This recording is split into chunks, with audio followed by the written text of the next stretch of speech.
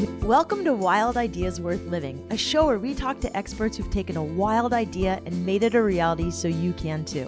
From people who have sailed around the world to those who've started thriving businesses and even broken records, some of the wildest ideas can lead to the most rewarding adventures. I'm your host, Shelby Stanger, and I hope you enjoy this show. This is episode 20 with food photographer, traveler, and adventurer, Eric Wolfinger. This episode was brought to you by Toad & Co. Formerly called Horny Toad out of Central California, this great outdoor clothing company makes 90% of their products using eco-friendly materials, whether it's organic, plant-based, or recycled fabrics. They also have a program called Design for Good, which totally kicks ass.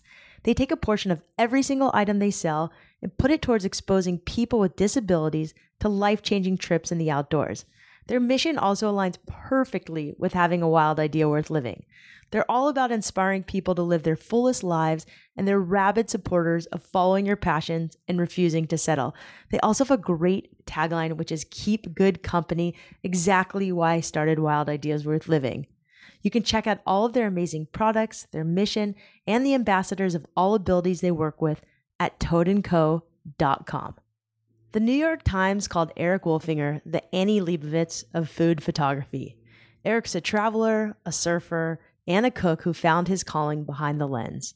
Now a famous food photographer, Eric's published over a dozen award-winning books and done hundreds of photo and film commissions with some of the top chefs around the world.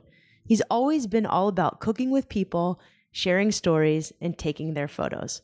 I love this podcast because Eric is also a very close personal friend from growing up. Smug Mug, the photo company, today released a movie about Eric, and in this podcast, we dive deep. We talk about his wild idea to become a food photographer, some behind the scenes of the movie, and Eric also shares some great stories and nuggets of wisdom, including how to get the perfect food shot for your Instagram feed. I hope you enjoy the show. All right, today we have Eric Wolfinger, one of my favorite actual people in the world, and he's also a food adventurer and a famous now traveling food photographer. Eric, welcome to Wild Ideas Worth Living. Hey, Shelby. It's so awesome to have you on. I've been wanting to have you on forever, and it's just perfect that someone contacted me because you're in this awesome movie that Smug Mug's putting out today, Wednesday, the day this will release.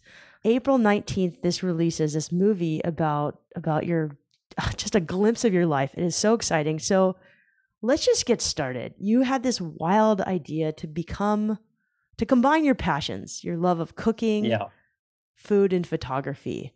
Can you just kind of talk about how that wild idea came to be? And just so you know, I just read that you have been called by the New York Times the Annie Leibovitz of food photography. It's incredible. So you're not just doing it for fun or at an amateur level, but you're now at the top, which is incredible.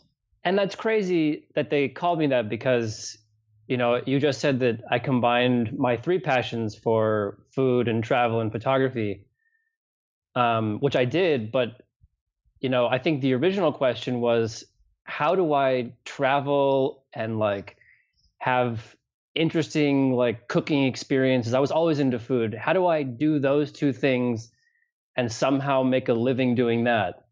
And the most unexpected, wild sort of answer to that question was do it as a photographer. And that's not something I would have expected in my wildest dreams.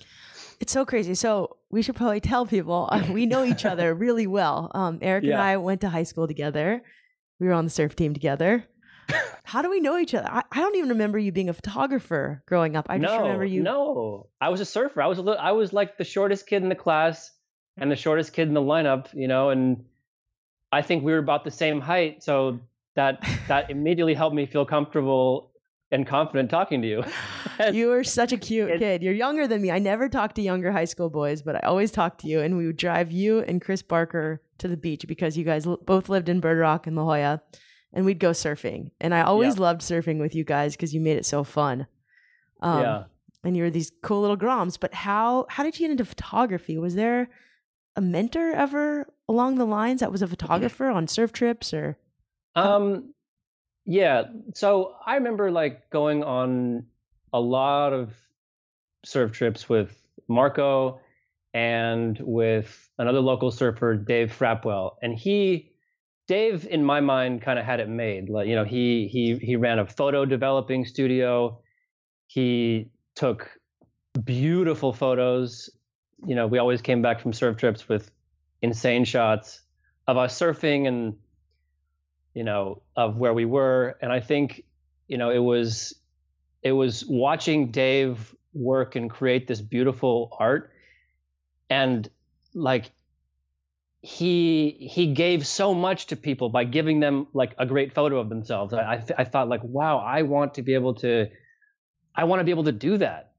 And I actually thought the way I was going to do that was through cooking. Like my passion has always been for food and for sharing food and cooking for people. So after college, I kind of, put the expectations of my parents on hold and pursued cooking like to the nth degree, because I thought that's really how I was going to, share what I had to offer. But in the back of my mind, I always remembered Dave's amazing photos and like just, the freedom that a photographer must have, being able to throw on a backpack and like go out into the world. And, instead of dealing with like messy pots and pans, you have your camera and you share your photos with the world. It was sort of this seed that Dave planted early in my life, that wow, like being a photographer is the coolest thing. But that for some reason that felt so far from the realm of possibility that I didn't even entertain it. So then how did cooking kind of come to your mind? I mean, I know your mom and dad are just fabulous cooks, but is My that mom. it's your mom mostly, not Yeah. Charlie. Okay. Dad can make some mean eggs in the morning. But that's Okay. about it. I've had him. He made popcorn when I was there, and it was pretty damn and good. popcorn. Yeah, he's since branched out. Yeah. But it wasn't just like popcorn. It was like popcorn caramelized with like spices, and I've never had popcorn like that. Well, that's part of a later conversation, in which we talk about how my dad kind of has come around to my life decisions and embraces them to the point where he'll start cooking recipes out of some of the cookbooks that I make, including that caramelized popcorn. So let's talk about this. Your dad is a lawyer, must have wanted you, like all of our parents in La Jolla, wanted us to be like lawyers or professionals. Of course. And your mom did something else. Can you tell me what your... Yeah, she was a professor at UCSD. That's right. Okay. And, somehow managed to put an amazing meal on the table most nights of my childhood. And so I think that's like the passion for food and for cooking comes from her, especially. So then how did you pursue cooking, like right after school, against probably your father's wishes? How did this come to be, and what did you start doing immediately after college? Well, so my friend, when we were graduating, posed the question to me, so what are you going to do with your life, dude? And I had no answer. I just said, if I could somehow cook, travel, and make a living doing that, that would be awesome. And I think in the back of my mind, the way to do it was to be a food writer. I mean, I went to college and spent 4 years BSing my way through essays. I figured I could tell a pretty good story. I could string a sentence together or two, and that if I was going to make a living traveling and cooking, it would be through writing. And so I moved to San Francisco to kind of go back to the basics in a way and really learn how to cook well. If I was going to write about food, I wanted to write about it from a perspective that I would respect. And I figured I needed to become a more proficient, competent professional in the kitchen first. So I, through another one of our high school friends, Shelby, scored an apprenticeship at a restaurant in Berkeley, kind of loosely connected with Chez Panisse, and had an amazing sort of culinary and life education in 3 months. I went from a place where college where adults, really think that you have something valuable to contribute to a conversation, and they treat you like you're important, to a kitchen where I was basically the village idiot. I didn't work fast enough. I didn't work clean enough. I asked too many questions. I was a pain in their ass. And that was a humbling experience. What else can I say, When did you go to Peru? So I remember there was this one time you were home from college, or maybe it was after college, and you're like, yeah, I went to Peru. I stole a map of the Inca Trail. This was like way before we had cell phones. Yeah. And you cooked pancake with some people that helped you figure out where the Inca, with local Peruvians, and figured out where the Inca Trail was. When was this? Well, and can you tell the story real quick? Yeah, of course. But I think just that story is part of, initially after graduating from college, I wanted to take off on a road trip and travel through Mexico and South America. But I got sidetracked by this cooking idea. So that's where I went to San Francisco to cook. And after about a year and a half working in kitchens, I kind of realized, you know what, this is probably not the life for me. I'm not a chef. I'm a traveler. So I took off for a year in South America and, had no plan, but eventually sort of found my way to Cusco, Peru, and everybody's going to the on the Inca Trail to go to Machu Picchu. And I think I was a little frustrated with sort of what I felt was like the tourist train. And I remember watching an episode of Anthony Bourdain and seeing him take the train to Machu Picchu. And I was like, oh no, I'm going to be way more hardcore than that. And I'm going to walk from my hostel to Machu Picchu. And I found this like little sort of illustrated map of the Sacred Valley, and no Inca Trail, no train. I literally stepped out of the door of the hotel and sort of meandered through the Sacred Valley for 7 days to get to Machu Picchu. I mean, and I think the amazing thing about that journey was, of course, Machu Picchu was the destination. And I actually, I was in South America looking for food stories, but on that sort of hike, that was just kind of like a wild idea that I had that I wanted to pursue. And, every single day, something about the trip would make me vulnerable. I was hungry and I ran out of food, or I had blisters and I didn't want to walk anymore. And I would always connect with like the local people, or I was lost. And inevitably we would, share food, whether it was potatoes being cooked in the dirt, in the same dirt that they were grown in, or making, as you mentioned, like pancakes with these kids who, helped me sort of find my way out of this like smaller valley. The whole walk was sort of peppered with these interesting, wonderful sort of human connections, and it was always connecting around food. And these are local people who often spoke no English, correct? Of course. Yes. No English. No English. And your Spanish is good, or at this point not good? Está bien. Good enough. Está muy bien. Yeah.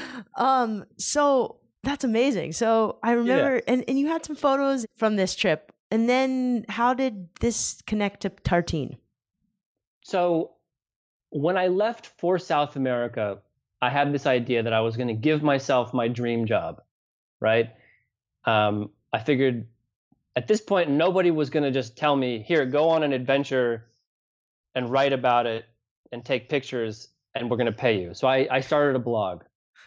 And while I was traveling through South America, I was, not updating the blog on a daily basis, but I was updating it when I felt like I had a really good story to tell.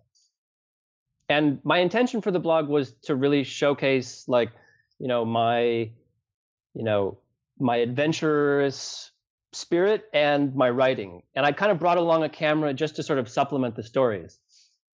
When I came back to California, I reached out to Chad, the baker at Tartine, whom I had been working for about a year leading up to my journey to South America.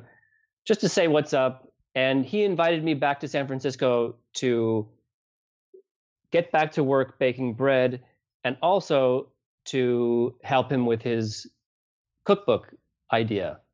So Tartine is a famous bakery in San Francisco, for people who don't know. Yes. And that's a little, we went from me cooking in an Italian restaurant to South America, and we sort of skipped the part where after cooking in that Italian restaurant, I wound up at Tartine. Got it. As a baker. So, like I took I left Tartine, I went to South America. When I came back, Chad said, I've been following your blog and it's like really good, dude. Do you want to help me bring this bread book to life that I have in my head? And in my mind, that was the opportunity that I had been waiting for. The opportunity that I would have never dreamed of was him asking me to also photograph the book. Wow. And that was a crazy idea and a wonderful opportunity, because I never saw myself as a photographer. I always took pictures to supplement the storytelling. But this was Chad saying, this bread better than anybody else in the world, any other photographer rather. You're the guy who should take the photos for this book. And that was that invitation to collaborate on the photography sort of set me on the course I'm on today, I would say.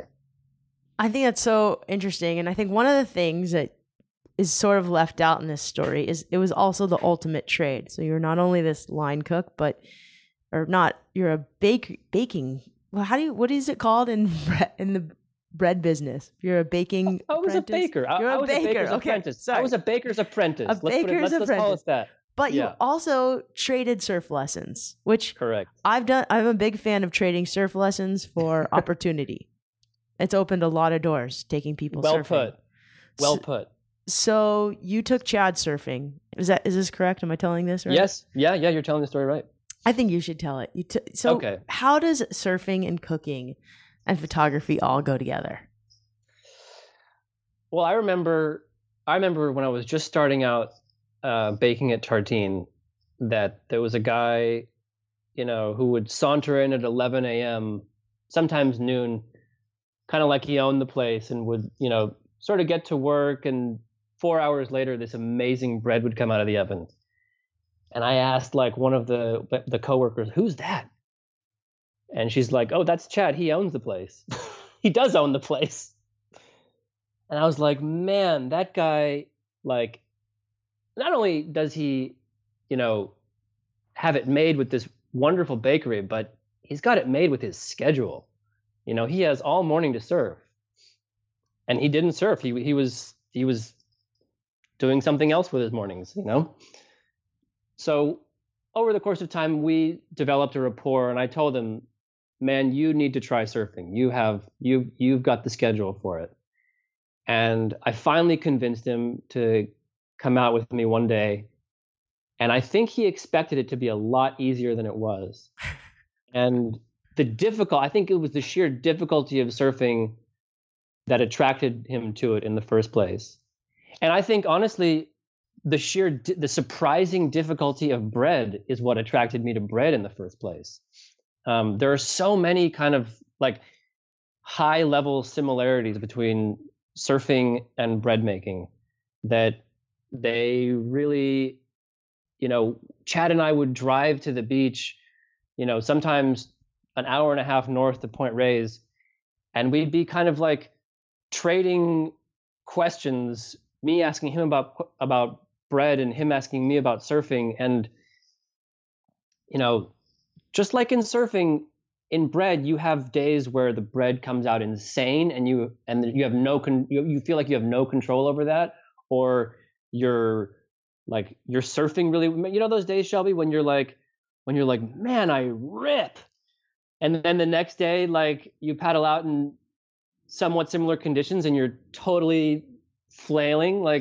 Bread is the same way. Some days you get these epic loaves that just explode open in the oven with the oven spring, And then 2 days later, your bread kind of comes out sort of dinky and flat, and you're like, I thought I thought I was great at this.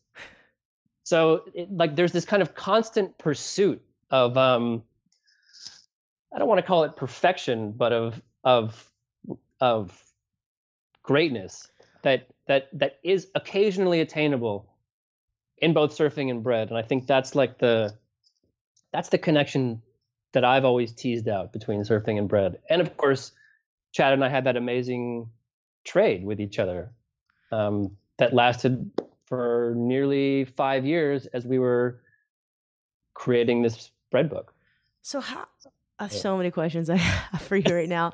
I want to know what makes a great piece of bread, but I also want to know, this book that you did for Tartine went on to win huge awards, like James Beard Awards, right? Am I saying that correctly? Nominated James Beard Awards. Okay. Yeah. I'm giving you a Pulitzer Prize winner in my head. Pulitzer Prizes. But really, what about those photos are so different, I guess, than it made it so popular, and your approach to taking photos of bread?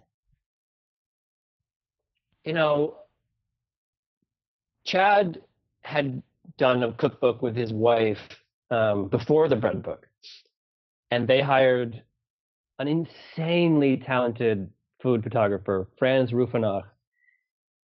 To me, the first Tartine book is a benchmark of photography. It is beautiful, and if I think about my process versus hers, I was a complete amateur. I knew nothing about being a professional food photographer whatsoever. And so whereas it took Franz 2 weeks to shoot the first Tartine book, it took me 2 years to shoot the Tartine bread book. And I think, if I could boil down, like, besides the difference in approach and the difference of professionalism of the two photographers in those two books, I think the difference that you get in the bread book is that it's sort of it's a raw expression of my passion for bread. I mean, I like lived and breathed bread for almost 5 years. Like, bread is made of 3 things: flour, water, and salt. We don't use yeast. We use a mother starter, which is made with flour and water as well. So there's 3 ingredients in bread. And like these 3 ingredients just sort of captivated every bit of my creativity and my attention. And so the bread book, the photos at least, are kind of like that passion and that attention sort of in photos. I think one of the things you do is you capture the essence of what it's like to experience eating and cooking it. There's a picture of the focaccia bread, and there's like hands reaching for the focaccia bread. In the middle, it's like crystal clear. You can see like all the textures of this beautiful piece of focaccia bread. And then these hands are kind of like blurred out, all rushing to grab for this piece of bread. And it's so beautiful because that's the experience of the dinner table. Like when a great piece comes, I love that. So what is your approach to photography? It seems like you don't just go take photos. You always used to tell me, like, I meet people, I cook with them, and I take their photos. But you do more. Talk to me about that. Yeah, I want to understand. Well, I think with the bread book, I spent 5 years getting to know Chad, getting to know the bread, and then, figuring out how to express his devotion to his craft, his love of craft, and, my love of the craft too, and my love of the bread. And I think, with every project I've taken on since, there's this process of getting to know, the subject of my photography, which is not food. It's a person generally. There's somebody behind the food who's making this food, and they're making it for a reason, or they're doing things in a certain way for a reason. And I So I'm as interested in the why as I am the how and the what, if that makes sense. Yeah, totally makes So sense. so yeah, like I want to get to know, the person behind the food, because if I know, if I get, if I can kind of like latch into their passion, like 99 times out of 100, I'm going to start feeling that same excitement about whatever they're doing as well. So I kind of like, there's this sort of this process of where I begin to fall in love with like the subject matter and the food.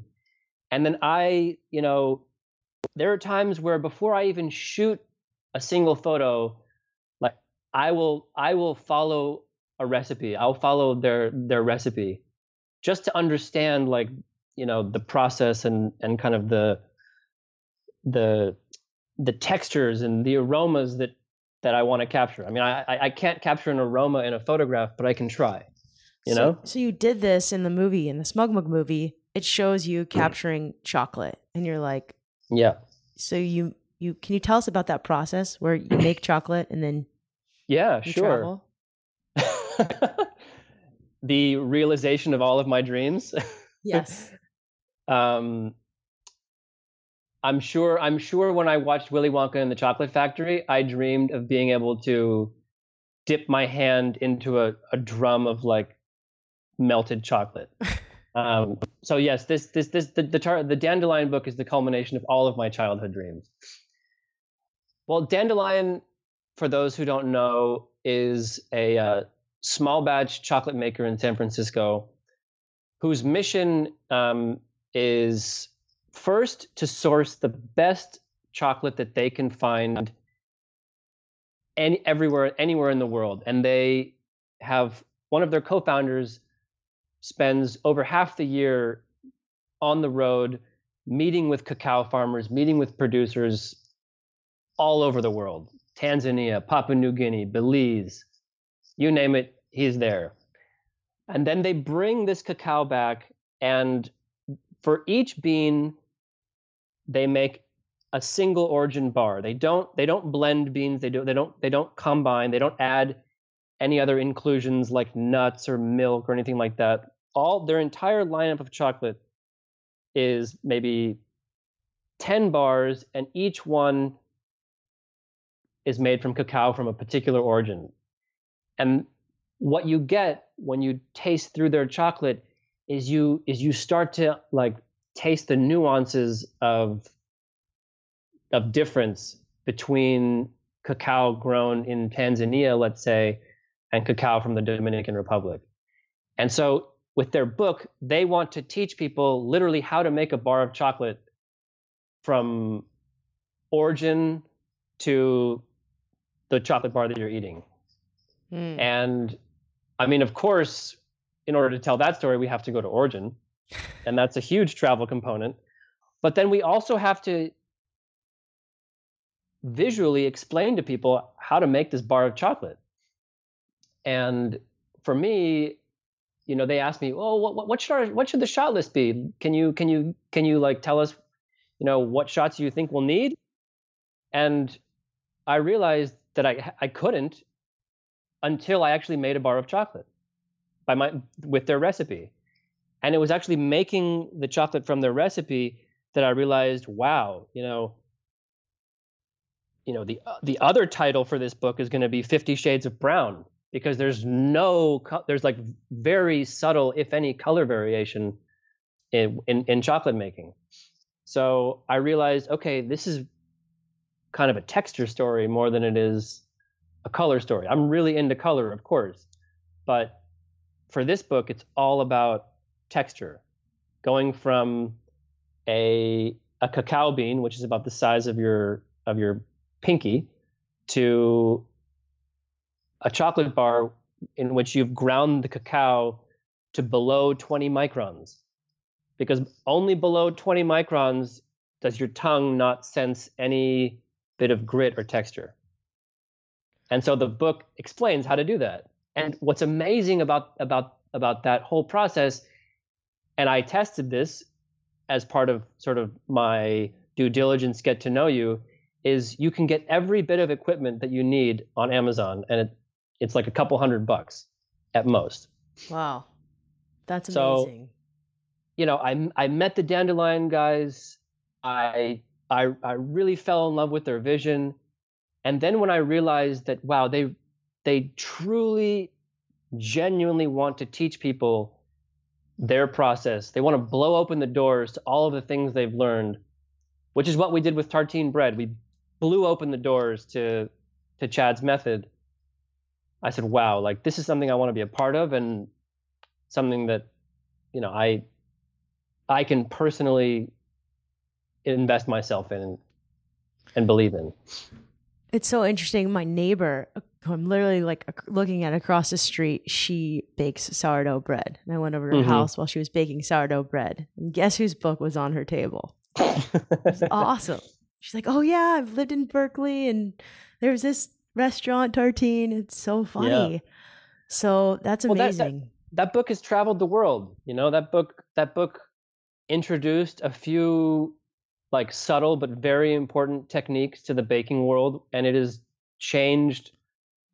I mean, at least from what I can tell on my Instagram feed, it has changed sort of the baking landscape in the States and elsewhere. I mean, some of the methods that Chad discovered and that he generously shared through that book have had a huge impact on baking globally.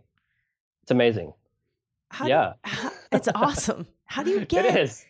Chefs, I don't know that world very well, but from what I've seen on TV, they don't seem like they would be the easiest to get to open up. How do you get sort of these people that are really attached to their craft to open up about it? I think they can all sense that it's not that I respect what they do. It's that I can appreciate what they do, from their position. I think they sense that I care about their food as much as they do. I care about them. I care about what they're doing as much as they do, and I think they sense that with me that they have a true, collaborator is one word, but I'm looking for another word, where you're sort of their champion and their promoter too at the same time. Yeah, well, of course, yeah, of course, but it's almost like it goes deeper than that even too. Like I really I'm as invested as they are in the way their food is presented. And I don't have like, a kind of Eric Wolfinger look. I think a lot of photographers find a look that works for them and they hammer that look and they do well with that. And I really try to let the project and the chef kind of help guide the look. Because if you look at tartine bread and then you open, for example, Benu, which is a 3 Michelin star restaurant here in San Francisco. The chef, formerly from the French Laundry, kind of cooks this American, Chinese, Korean fusion food at like the highest level. Every dish is presented to you almost as if it were a jewel box. And so, that is a far cry from this really like rustic, masculine look of tartine, right? And that look wouldn't work with Benu. But I really got to know Corey Lee, the chef, and I think we were able to develop a language and a look where he felt honestly represented. Does that make sense? Like I don't impose my look or myself on a chef. I'm like, I have a lot of experience, making food look good, and there's all these sort of like, experiences and techniques that I bring to bear. But really, like the look of the photos is based on this sort of conversation and collaboration dance that I have with with my chef clients. I totally get that. It's you bring what they have to life for each client, Right. and everyone's different. I mean, with my Yeah. writing, people are like, "What's your voice?" And I'm like, it depends on the client. I Yeah. write completely different for Vans than I would for a luxury Totally. company. Different Totally. voice.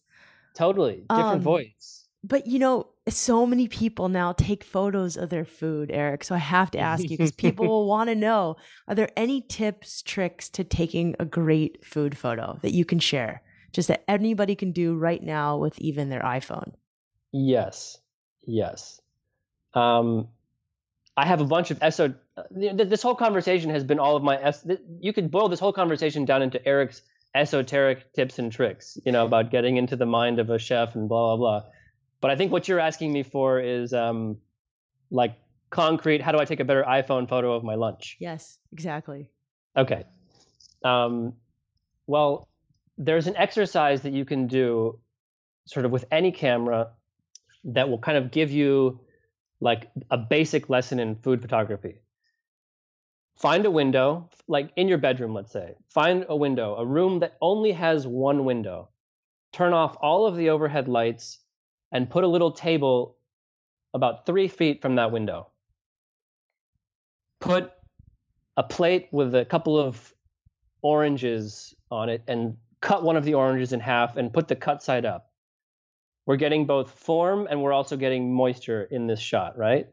This is an exercise, and I think this exercise sort of encapsulates a lot and can be used in any application. And now take your camera and just circle around that table and take a photo, kind of, take 12 photos. One, like, imagine like your circle is a clock, right? And at 1 o'clock, 2 o'clock, 3 o'clock, etc., take a photo.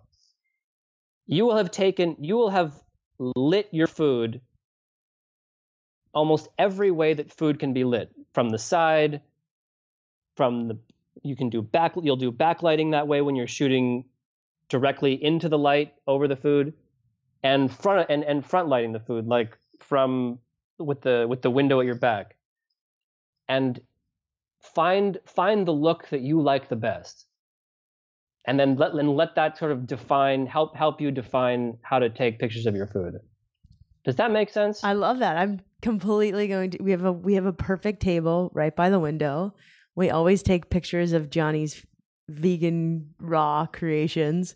Yep. But sometimes they just turn out crappy because we have these overhead lights on, or it's nighttime and it's dinner and we just want to eat the food. Right. But this is a great exercise. Taking photos at night of food with your iPhone is something that I struggle with. And I mean, if you look at my Instagram feed, it's my iPhone. I don't really take my Instagram feed too seriously. It's a little more lighthearted. But, if you have good daylight and you have nice window light and no overhead lights, chances are you'll get a pretty nice photo. Oh, and the last thing is you should pay attention to the surface that you're taking a picture on. The surface that the food is resting on oftentimes is the only sort of context that you're giving the viewer of where your food is, and that can play a huge part in your storytelling. What about tricks, tips for like things you take in your travels, things you take on your travels to just help make your travels easier? Because you travel all around the world all the time. And I always pack for my travels an hour before I'm supposed to be at the airport. Oh, your poor girlfriend. I know.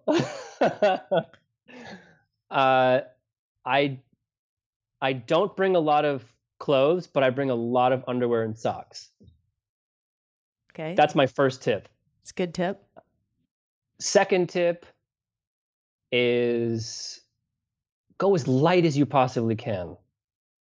I'm always, I have a big photography kit, that I lug around, for studio shoots and kind of local shoots. But when you're on the road, the last thing you want is like that huge lens, that huge 85 millimeter 1.2 lens, which takes beautiful photos, but you're never going to want to lug it around. So I really try to pair travel is all about getting out into the world and like stripping away as much of the kind of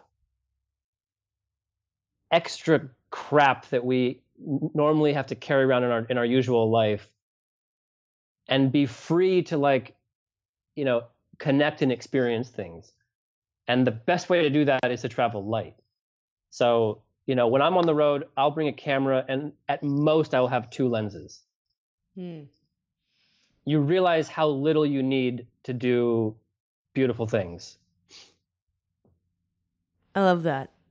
What have you learned? What do you learn about people when you cook for them and with them? I think it all comes back to empathy. When you connect over a meal, when you connect and you cook with somebody, you can empathize with them easier, better. And I think for any like real human connection, what you need is empathy. And I think that's like what it all comes down to, you know, is how do I understand this person a little bit better? How like what are we connecting? Like how can we connect, right? And even if you don't speak the same language, you can connect over food and the enjoyment of that food.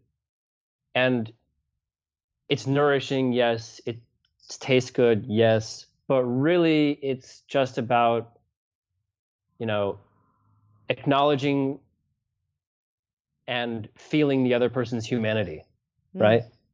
So I have a question. When you have a dinner party, do you have Yeah. food prepared ahead of time, or do you kind of wait and cook with people when they, because I always struggle with that. I'm like, should I have, you know, some of my friends have kids and they're busy now, and I feel like the meal should pretty much be like in the oven, and when they get here it's like coming out, but it also feels Right. really forced when that happens. Yeah. Well, I usually don't have my shit together when guests come over, so I automatically put people to work. So, I mean, a lot of my friends have a joke. Oh, Eric's inviting us over for dinner at 7. We're going to eat at 9. But, you know, as long as you have a couple of bottles of wine open, you can make it really fun for everybody. And you also have to relinquish a certain degree of control over whatever recipe you're cooking. But I think people really like, even people who don't think they're good cooks, you can empower them, you know, with something simple and praise them, and you know, all of a sudden this person who like, you know, would never throw a dinner party is kind of considering, you know, when they're going to invite you over for dinner. What's your favorite thing to cook right now? Oh man. If you were to have a dinner party tonight, what are you cooking? Who's coming over, Shelby? I'm coming over. You have some dietary Okay, we're not vegan. Don't take that into consideration. I'm Surfer Shelby, you know, from forever. Okay. And Alma's gonna be there. Your girlfriend's gonna be there. Maybe Johnny's coming. Okay. I've got an amazing recipe for us.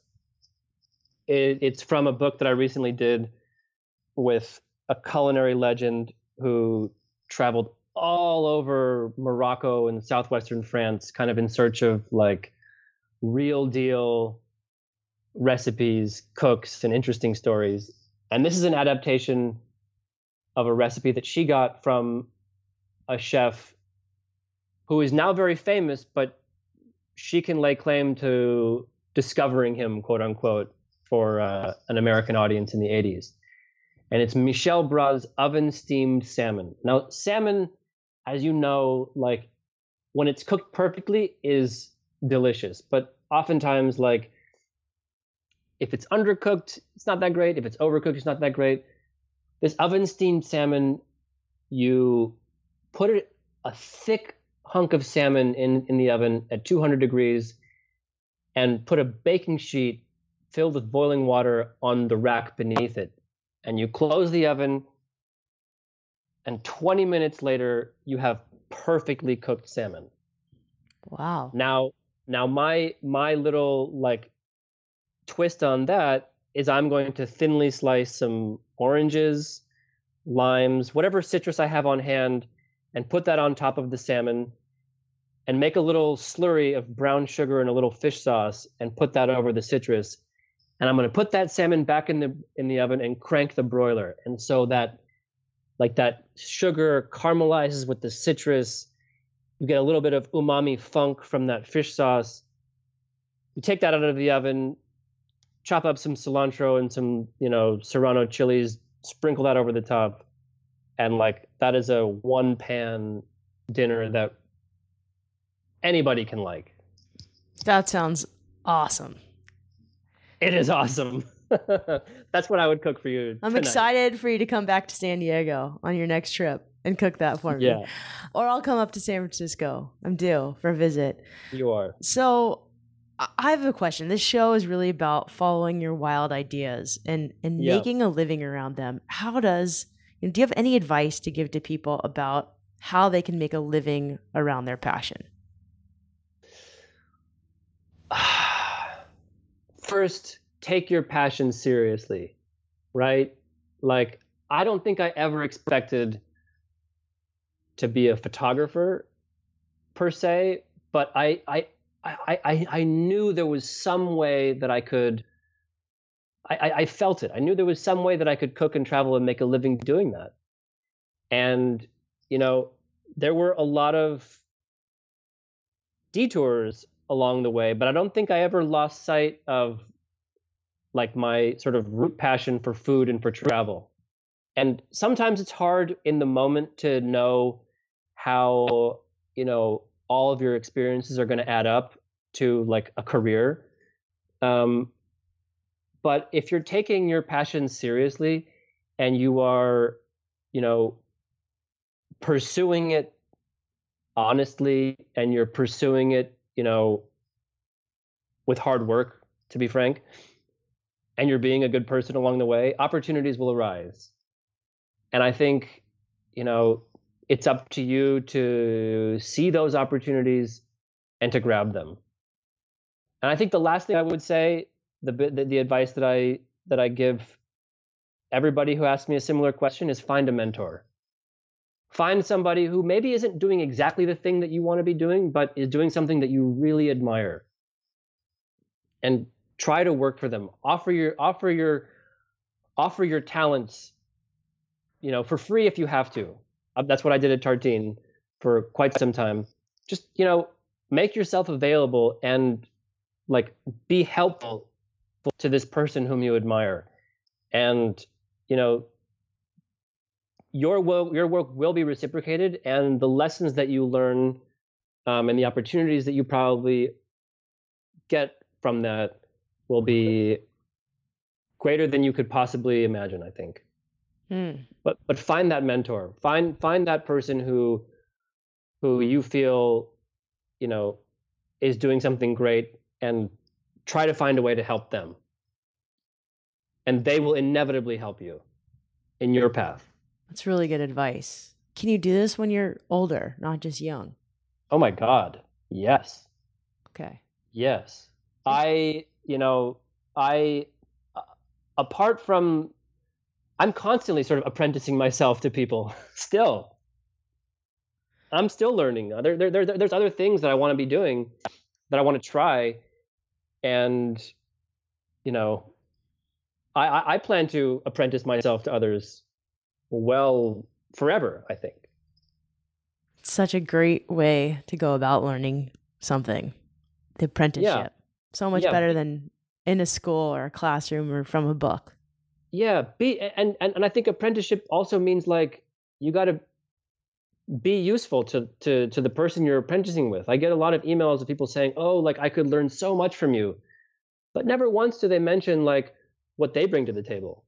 And even if you think you have you bring nothing to the table, you do. Maybe you make a killer cup of coffee. Maybe you know how to sweep really well.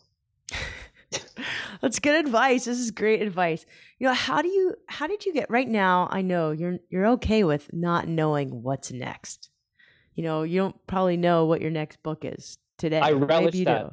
I relish not knowing. So, I think that's what makes things vibrant. That's what makes life vibrant and exciting. How did you get to that point where you're okay with that, though? Is it having a certain amount of money in the bank or a certain amount of books you've written? Is it having traveled to so many countries? Is it, you I know, think it's part of my nature. I honestly, I think it's part of my nature. I think, when I watched a lot of friends applying for grad school, medical school, they were signing up for a path that was very clearly written. And I think just in something in my nature knew that wasn't a good fit for me.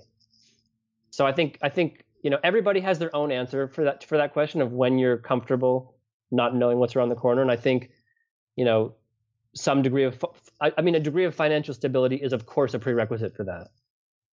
But that is also in my nature as well, to not want to know what's coming down the road.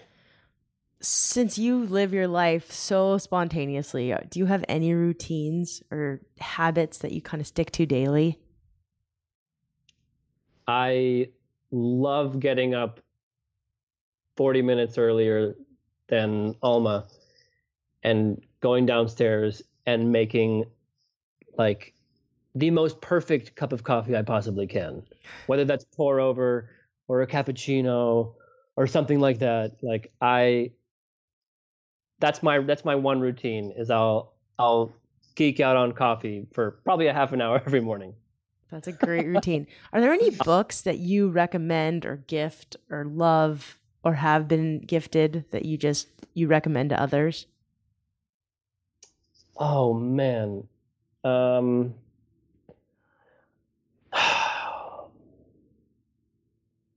is this where I admit that I haven't taken the time to sit down and properly read a book in a really long time? It's okay. No, that's I mean You've been I writing love books. I love books. I believe in books. And yet you've caught me. I'm drawing a blank. How about this? At We this ask very we ask all of our guests the same question. If you could go back in time and tell your 15-year-old self one piece of advice, is there anything you would tell him? Stay calm and follow your gut. It's good advice. If you could fly an eco-friendly plane around the world and it could write, some crazy message to the world, is there kind of a mantra or message that you'd love to just have the world know? Gosh, wouldn't it? I mean, isn't almost a variation of that? Like, hey, stay calm and share a meal with your neighbor. I love that. Share a meal with your neighbor. If we did that, there would be some some world peace. Um, Yeah. Eric, where can people find out more about you? I want to talk about this movie. We're going to put a link to the Smug Mug movie. Can you just really quickly tell us how that came about? The film? Yeah.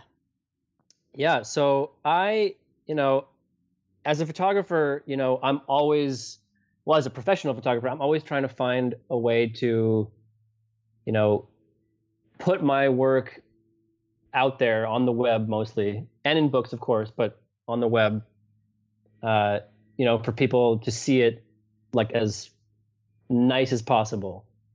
And there are a lot of web services that I've tried out, and SmugMug by far, I don't know what it is in their algorithms, but my photos do not look better anywhere else on the web than they do on SmugMug. So my website is on SmugMug, and they sort of, unbeknownst to me, as part of like their like company vision, they make films about photographers they admire, and they approached me to do a film about me. And at first I was a little hesitant, because I was like, I'm behind the camera, I'm not in front of it. And I saw the production quality of the films that they had made in the past, and I was like, oh my god, these guys are spending like hundreds of thousands of dollars making these beautiful films. And I come to find out that it's one dude who makes these films. Wow. One guy, like there's a credit sequence with one name. He does He does the shooting, the drone shots. He does the editing, the color, the sound, the script, everything. And I was so impressed with the production quality and my conversation with the director, filmmaker Anton, that I sort of just opened the doors to him.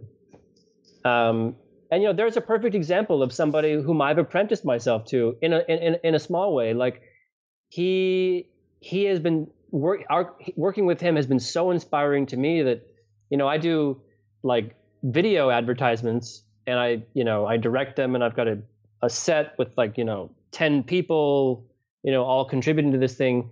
But watching this one guy work and kind of almost work the way I work as a photographer, intimately, with a lot of attention to his subject matter, kind of gave me like the confidence to go out and try to make try my hand at like filmmaking Anton style, like wow. One guy, and Alma, of course. We do a lot of work together, and so Alma and I. Well, I'm getting off topic, but I should say that like working with him inspired me to like pursue my own documentary side projects. So is that something we have to look forward to? Oh yeah, absolutely. What are these going to be on? I'm working on one film about mezcal in Mexico. That's right. I remember that. You guys went down there. Yeah. We're going back again in June. And I'm doing another film in collaboration with a Japanese chef in Tokyo about dashi. Wow. Awesome. Yeah. Eric, where can people find you? Like social media? We're going to link to the Smug Mug film. Yes, link to the Smug Mug film. My website is probably the best way to like sort of see what I do and reach out. You can contact me through my website, and of course, I'm on Instagram. Are you on Twitter? Nope. I think someone made an account for me on Twitter, but I've never used it. I have to be on it. I don't really use it either, but we'll put some quotes from you on Twitter from this episode. Cool. Eric, thank you so much for coming on Wild Ideas Worth Living and sharing your stories. This was awesome. Oh, Shelby, thank you for asking me questions in a way that allowed me to tell this story in a way I've never told it before. Well, you're so welcome. I can't wait to see you. And for the audience, I hope you enjoyed this show. Thanks so much for listening to this show. And thanks again to Eric, to Smug Mug, and to Toad & Co. for sponsoring this show. If you enjoyed this show and you want more on Eric Wolfinger, you can go to ericwolfinger.com. You can also go to the website, wildideasworthliving.com, click on our episode, and when you hit play, a show notes page will open up with links on where to find that Smug Mug video, as well as links on where to buy Eric's books, including that one with Tartine. Thank you again for listening. If you like this show, please tell a friend. You can also sign up for the newsletter at wildideasworthliving.com to be notified of new episodes and new adventures every week. And wherever you are in the world, please remember the best adventures often happen when you follow your wildest ideas. We'll see you next week. We have lots of great guests coming up.